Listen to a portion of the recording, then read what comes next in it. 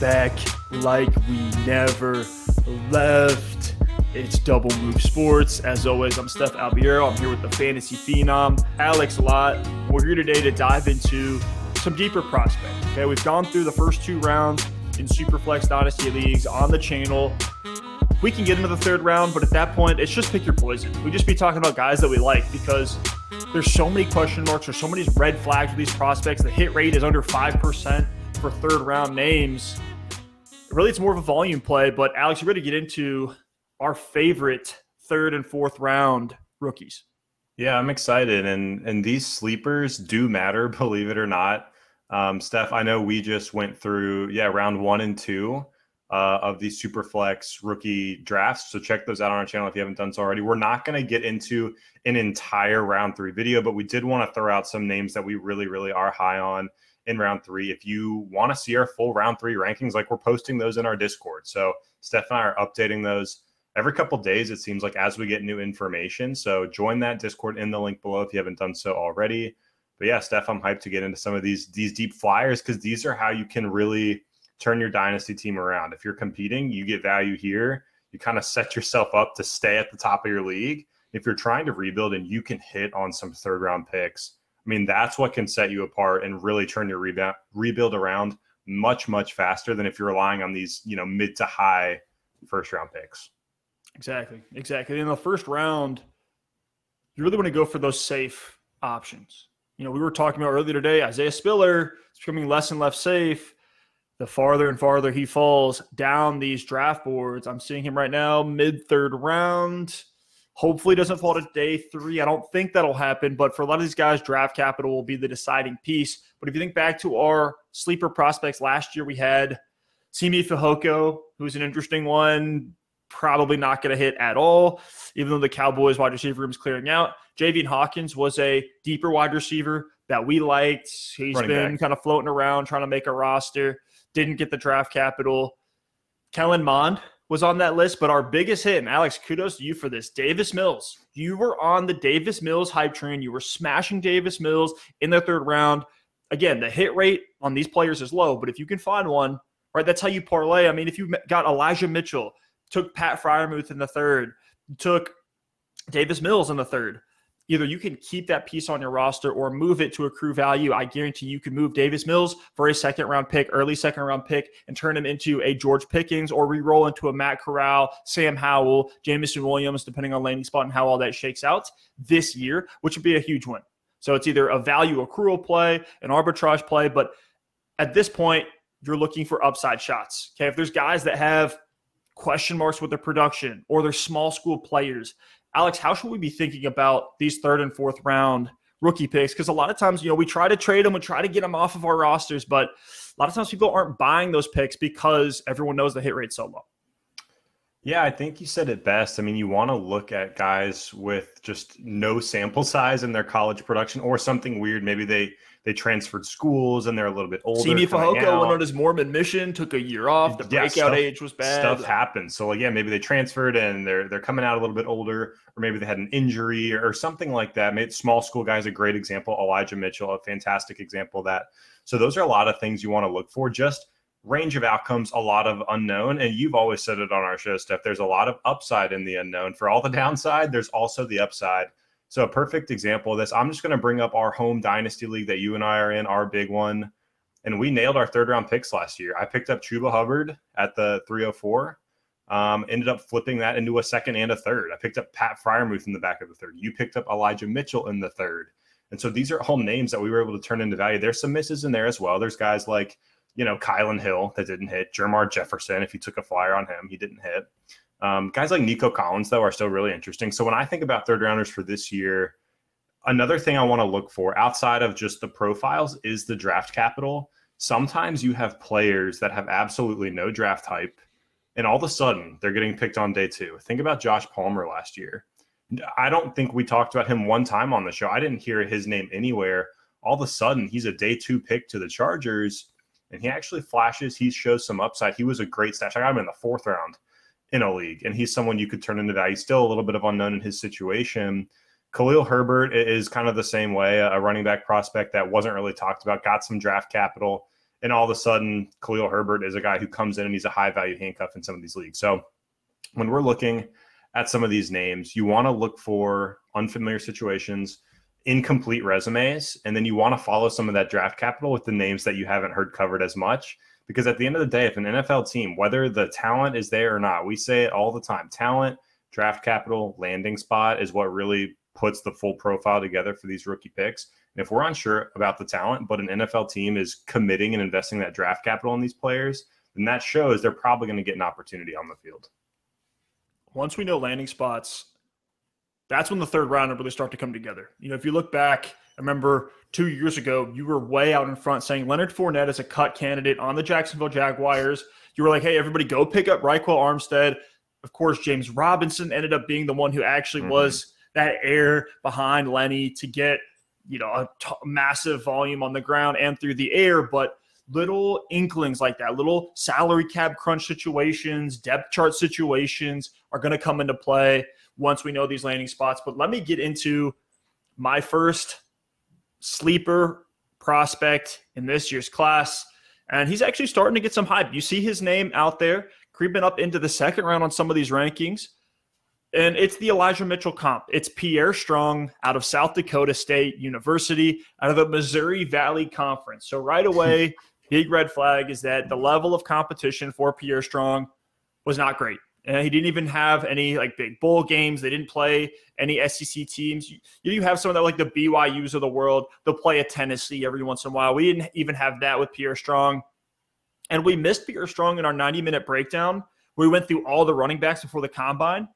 This guy wasn't even on anyone's radar, and then blazes a 4.32 at the combine. We're like, whoa, who is this kid? Let's dig into his college stats, and they're juicy. It is a juicy resume. Had 1,100 rushing yards as a freshman, then had another 1,000 rushing yard season and doubled his production in the passing game.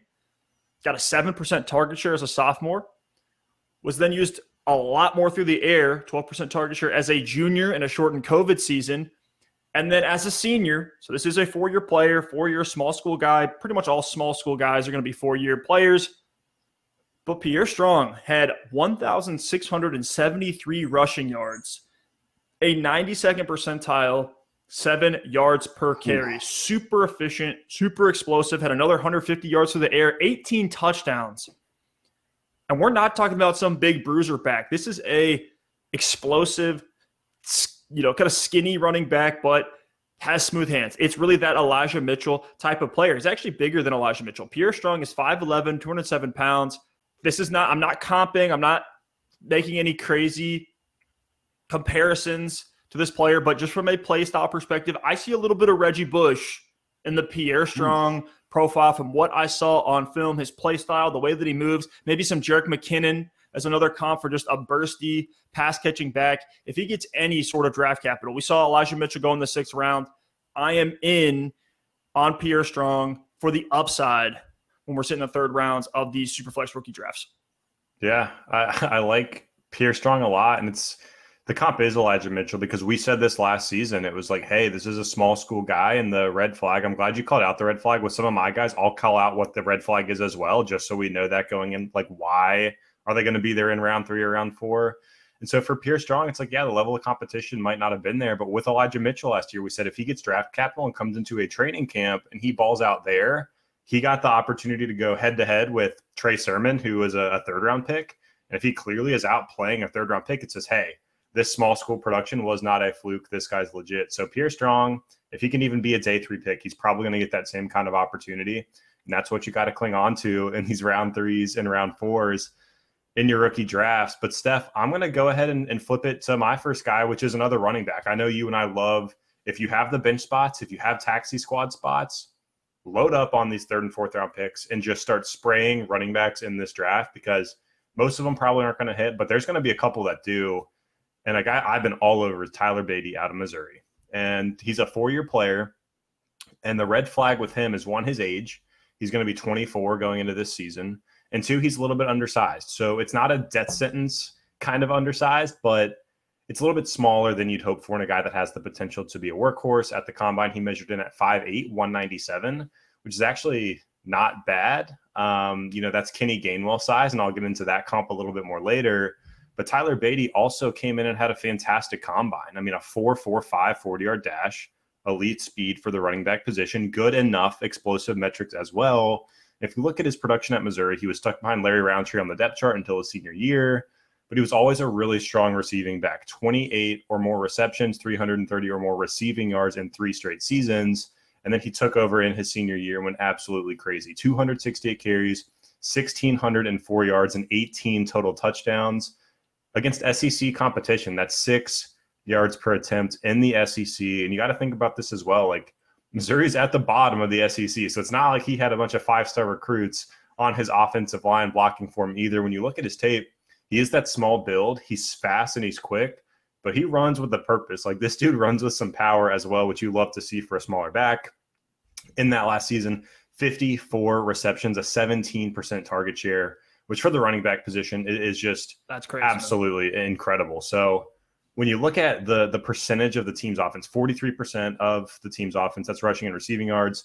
So that's a 94th percentile dominator rating. I mean, this guy was the Missouri offense. So everything ran through him. In the SEC, that's what you love to see. And especially for a guy that came in just under 200 pounds, the fact he could carry the load for an SEC offense says, hey, maybe he could have potential to be a little bit more than a scat back, although that's probably what he's going to be drafted to do right off the bat. So one more shout out for Tyler Beatty is he was also, I found this out today, he was an SEC Scholar Athlete of the Year. So this is a smart guy. He's going to come in, he's going to work hard, he's going to commit to whatever playbook, whatever system he's in. You love to see that out of these guys as well. Just another little cherry on top of his profile. So I think Tyler Beatty could be everything that we wanted from Kenny Gainwell last season. I mean, Gainwell came in, he had some flashes during his rookie season, but I think Tyler Beatty should be at least in that same conversation. And it seems like he's being totally forgotten about. I know Gainwell last year, before the draft, before he dropped to round 5, I mean, we were talking about him right up there with Javonte Williams. I mean, he was going early second round, drops to round 5. So for Tyler Beatty, it all comes down to draft capital. If he can get into round 4, even round 5, I'm going to be happy to take a shot on him in the 3rd round of these rookie drafts. And to me, I got to throw this out there. The dream landing spots for me with Beatty would be in Arizona or a Buffalo. Buffalo tried to bring in McKissick. He backed out. They're clearly looking for another receiving type back there, someone to help out Devin Singletary. Arizona, he could come in and play a clear Chase Edmonds role right off the bat in a good offense. So landing spots, it's more speculation. We have no real ability to project that, especially in day 3 of the draft. But Beatty, track the draft capital, because if he can get round 4, round 5, I'm going to be super bullish on Beatty for these rookie drafts. He pretty much had that senior year season that was freaking out about Pierre Strong in the SEC. So, yeah, Beatty's a fun prospect.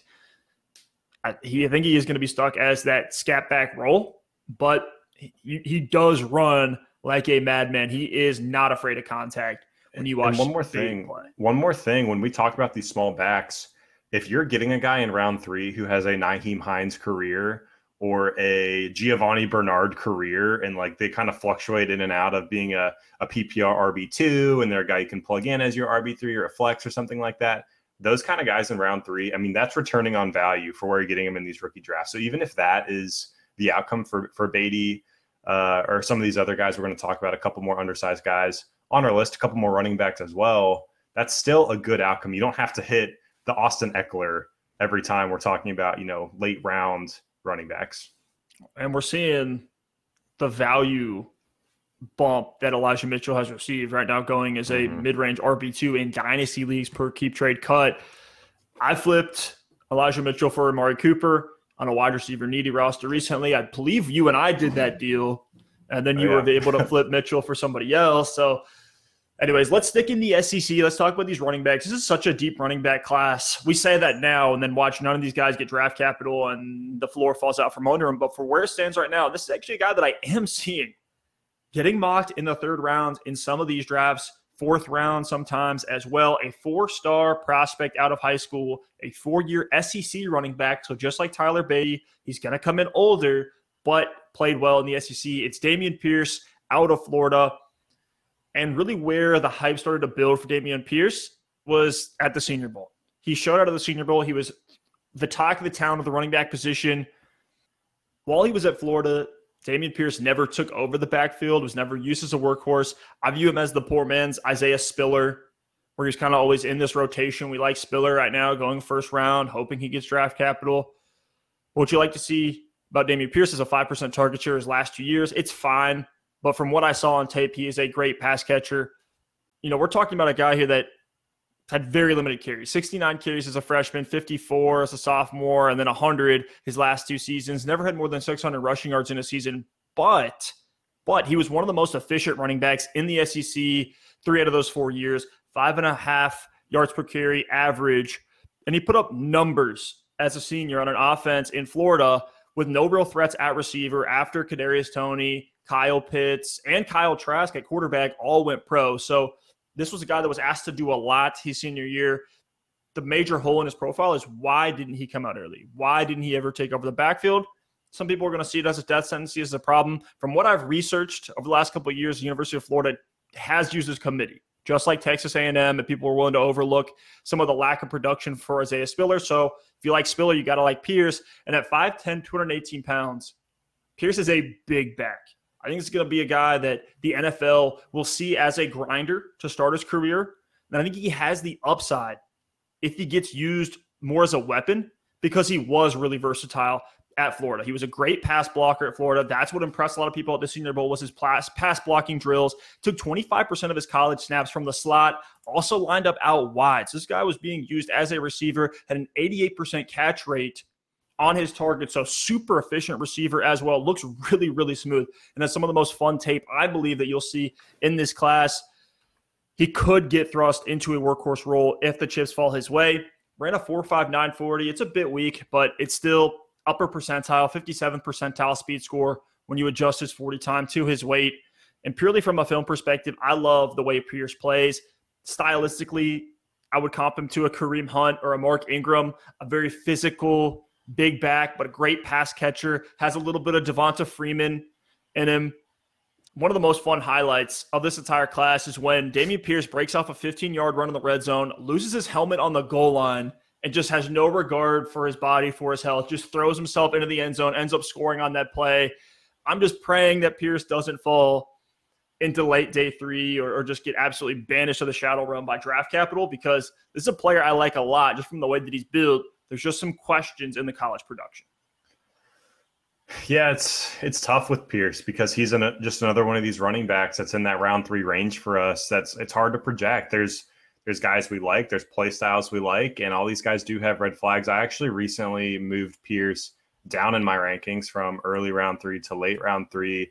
To me, it was less about Pierce. It was a little bit in my head about some below average athleticism, which we already kind of knew, but this is a big, strong power back. So that's not necessarily a death sentence. And for me, I think it was more about some of these other players that I've just started to like a little bit more. I definitely prefer more of the electric, elusive style of running back than the power back. And that bit me last year when I was down on Ramondre Stevenson, who was another one of these big power back type guys. So, and actually showed a lot of ability in the passing game as well, which we'd love to see from Pierce when he gets to the pro level. But to me, it's all going to come down to some of the draft capital. I know we're going to keep beating that drum and see where these guys land. But to me, late third round would make Dameon Pierce very similar to Damian Harris, a guy that's not super impressive from his 40 or his combine metrics.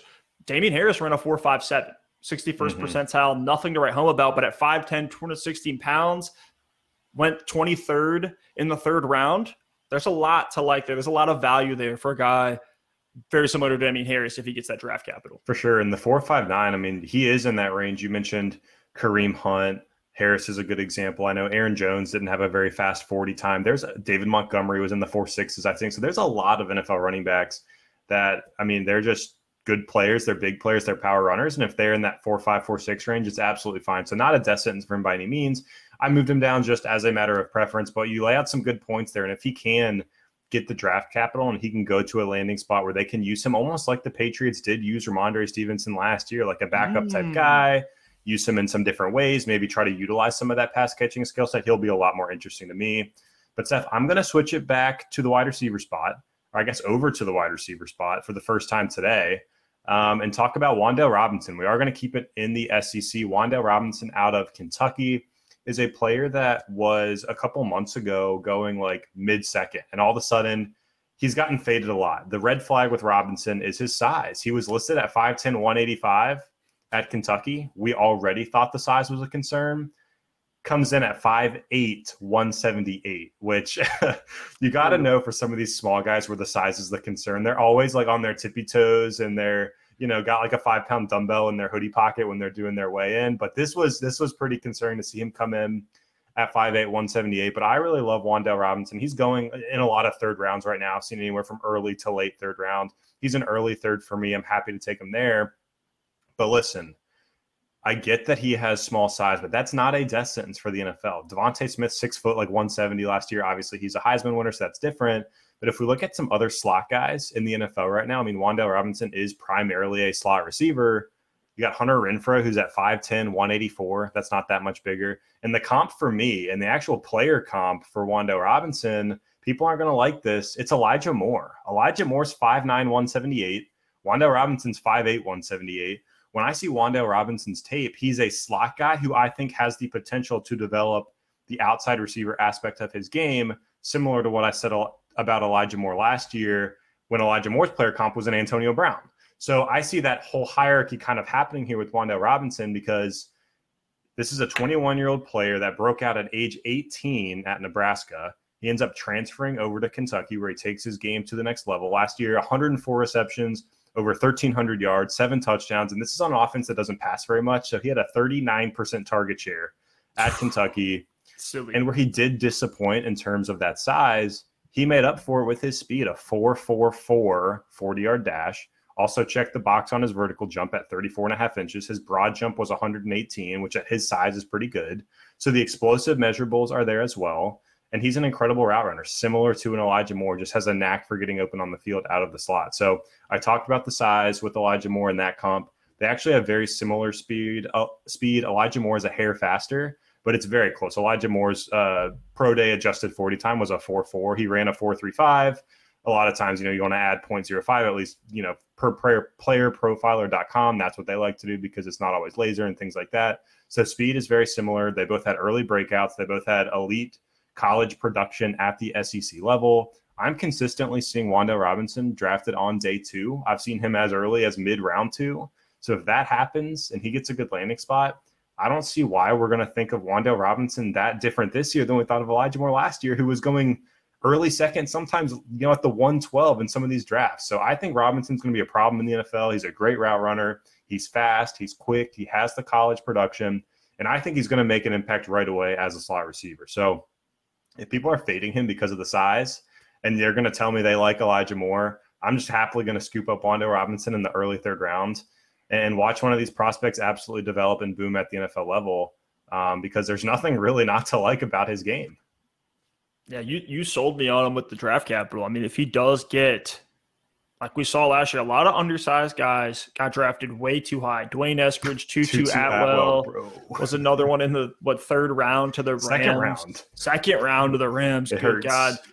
Wan'Dale Robinson could see, and what we've been talking about with this class is that GMs are going to see a lot of what they perceive as the next Tyreek Hill in this class. From at the high end, Wilson and Olave, it's kind of slender speedsters that could do a lot, to Jameson Williams, to Jahan Dotson, who's under 180 pounds. Wan'Dale Robinson is probably the last, maybe Calvin Austin are the last two crazy speedsters. There's a Thornton who also ran the 4.2, set, what was it, the record at the 40 or something close to it. So there are a lot of speedsters in this class, and the NFL's coveting that for their offenses. I think these scouts and GMs and coaches say, if I just had that speed, I could mold this player. And so we'll see what happens with Wan'Dale Robinson, but in the third round, he's definitely a dart throw I'm willing to take. But let me stick at the wide receiver position. I'm going to throw out a guy that's probably pretty chalk, honestly, if we're talking about third-round picks. But I want to talk about why I've slowly risen on Jalen Tolbert as we've gotten closer to the draft. Right now on NFL Mock Draft Database, they compile all the quote-unquote expert mocks that are put out. Some of them are put out by the team blogs and stuff like that. So I'm not putting too much stock into this. But right now, Jalen Tolbert, 77th off the board. Consensus thoughts from all these mock draft. That's mid-third round. So this is a guy that impressed at the Senior Bowl. You started to hear the drum beat come out, just like Dameon Pierce. The Senior Bowl is starting to become more and more of a fixture, and I'm not sure if it's because of the content creators that are looking for something to talk about, so they're trying to hype up these Senior Bowl guys, or if the scouts are actually valuing that as another opportunity to see these players play against somewhat close to NFL competition. I know a lot of them are 4-year guys, so it doesn't mean that much, but we're talking about 4-year guys. Jalen Tolbert is one of those, coming out of South Alabama. So a small school player coming out of the Sun Belt Conference, but for a 4-year small school guy, he did exactly what he was supposed to do in college if he is a stud receiver. He redshirted his freshman year, so he ended up breaking out at 20 and a half years old. Breakout age is 40th percentile. So that hurts. That's definitely a red flag that you see with the Jalen Tolbert. On top of the lack of competition is the late breakout. But after his freshman season, he did have a true breakout season as a sophomore, 23% target share, 521 yards. His yards per reception was one of the best in the country, but a brutal 41% catch rate. So he needed to tweak some things. Then comes in as a junior and goes nuts. 32.5% target share, 1,085 yards, 8 touchdowns, and then built on that even more as a senior, a 33.4% target share, 1,474 yards, was 2 catches away from 1,500 yards, put up another 8 touchdowns, and was responsible for 51% of South Alabama's production. That's a 96 percentile dominator rating, courtesy of playerprofiler.com. And has a career dominator of 44%. So this is a player that was carrying a passing game, which is something you would love to see from a guy who's playing against a lower level competition. He should be dominating them, and he was for his last 2 years in college, and had an insane level of efficiency his senior year. His yards per team pass attempt was 3.63. That's one of the best you'll see ever in recent years. Jalen Tolbert was uber efficient in 2021. If we're just looking at yards per team pass attempt, which you dive into the analytics, the Devy community, that is one of the major stats that correlates to a receiver breakout. Of course, draft capital is going to be the number one if we're just looking at correlating factors, as well as breakout age, target share, those kind of things. But the target share was there for Jalen Tolbert. And I dug into his tape a little bit. 7 receptions, 143 yards, and a touchdown against Tennessee this past season. It's amazing tape to watch. He's really wowing people with contested catches, which is actually kind of a concern, right? You want to see these receivers separate consistently. I don't know if Tolbert's doing that. And I think if he doesn't fire at the next level, it's going to be the primary reason why is he just cannot get separation. But his contested catches are amazing to watch. And we're seeing, whether it's Mike Williams or even Drake London in this class, like there is value to be had for the contested catch monsters. And at 6'1", 194, Tolbert can play out wide for sure. He was 5th in the country in deep receptions per PFF and made a lot of his hay on screens and short passes across the middle. So this is also a yak receiver. This is a guy that can play outside, runs a 4.49. He's above the 50% threshold in speed and burst percentiles. There's almost no correlation to combine with wide receivers anyway. So I'm not going to overreact to his athletic measurables. He wasn't a freak of nature like a Calvin Johnson by any means. But I think this can at least help us figure out what type of role that a player like Jalen Tolbert or any of these receivers really, what type of role they're going to play. You know, the player profiler comp has Adam Thielen there for Jalen Tolbert. I think from a play style perspective and the way he's built, I see him as kind of a less refined, small school version of CeeDee Lamb. You know, he can play big slot. He was great on the outside in college, good all over the field, but not going to be like a true burner, field stretcher type, but also not quite like a Mike Evans, go up and get it type receiver. So he's somewhere in the middle. He's kind of a hybrid between the athletic X and the slot separator. And the fact that he is kind of versatile is something that could get him a spot on the field, which he needs because he's not going to be a big special teamer. So I like the versatility. To me, Jalen Tolbert is the arbitrage play on Christian Watson, a 4-year player that is probably going to get draft capital from a small school.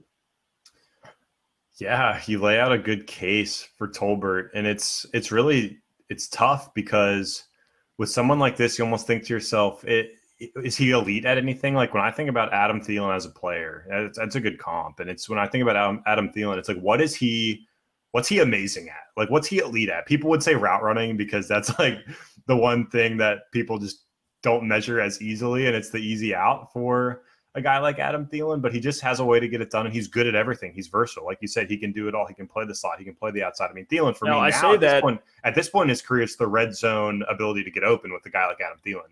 Well, one of the things we liked about Terrace Marshall was the size and versatility, right? So it's like, that's still not a sure thing. The versatility is like, we're almost grasping at straws at that point, but this is why these guys are in the third round.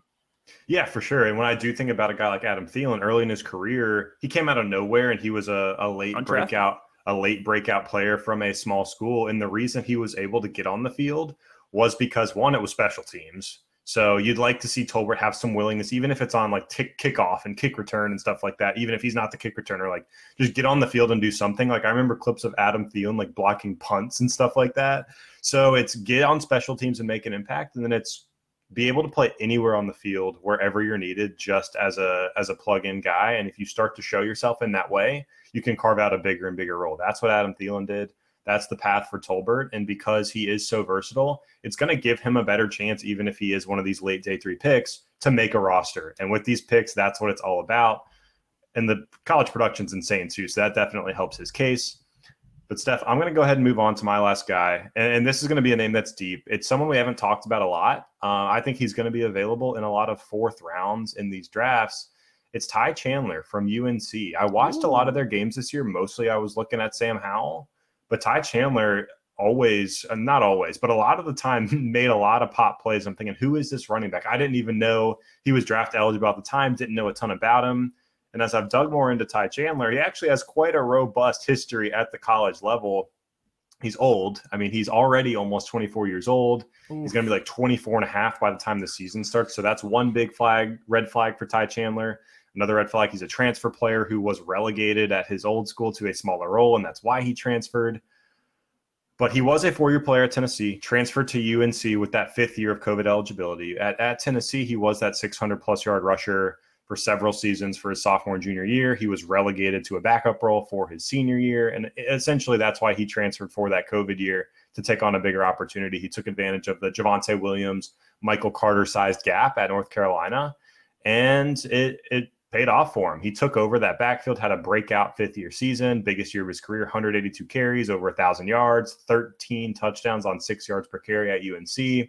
Also added over 200 yards receiving through the air, and he has special teams and kick return experience. So for as disappointing as it is that you got this guy who has 600 or more yards for sophomore and junior year, seems to get relegated, and then he goes to a new school and absolutely breaks out and is able to take on that RB1 role, it's at least exciting. So you start to think, okay, how athletic is this guy? Can this guy make a roster? Can this guy get drafted?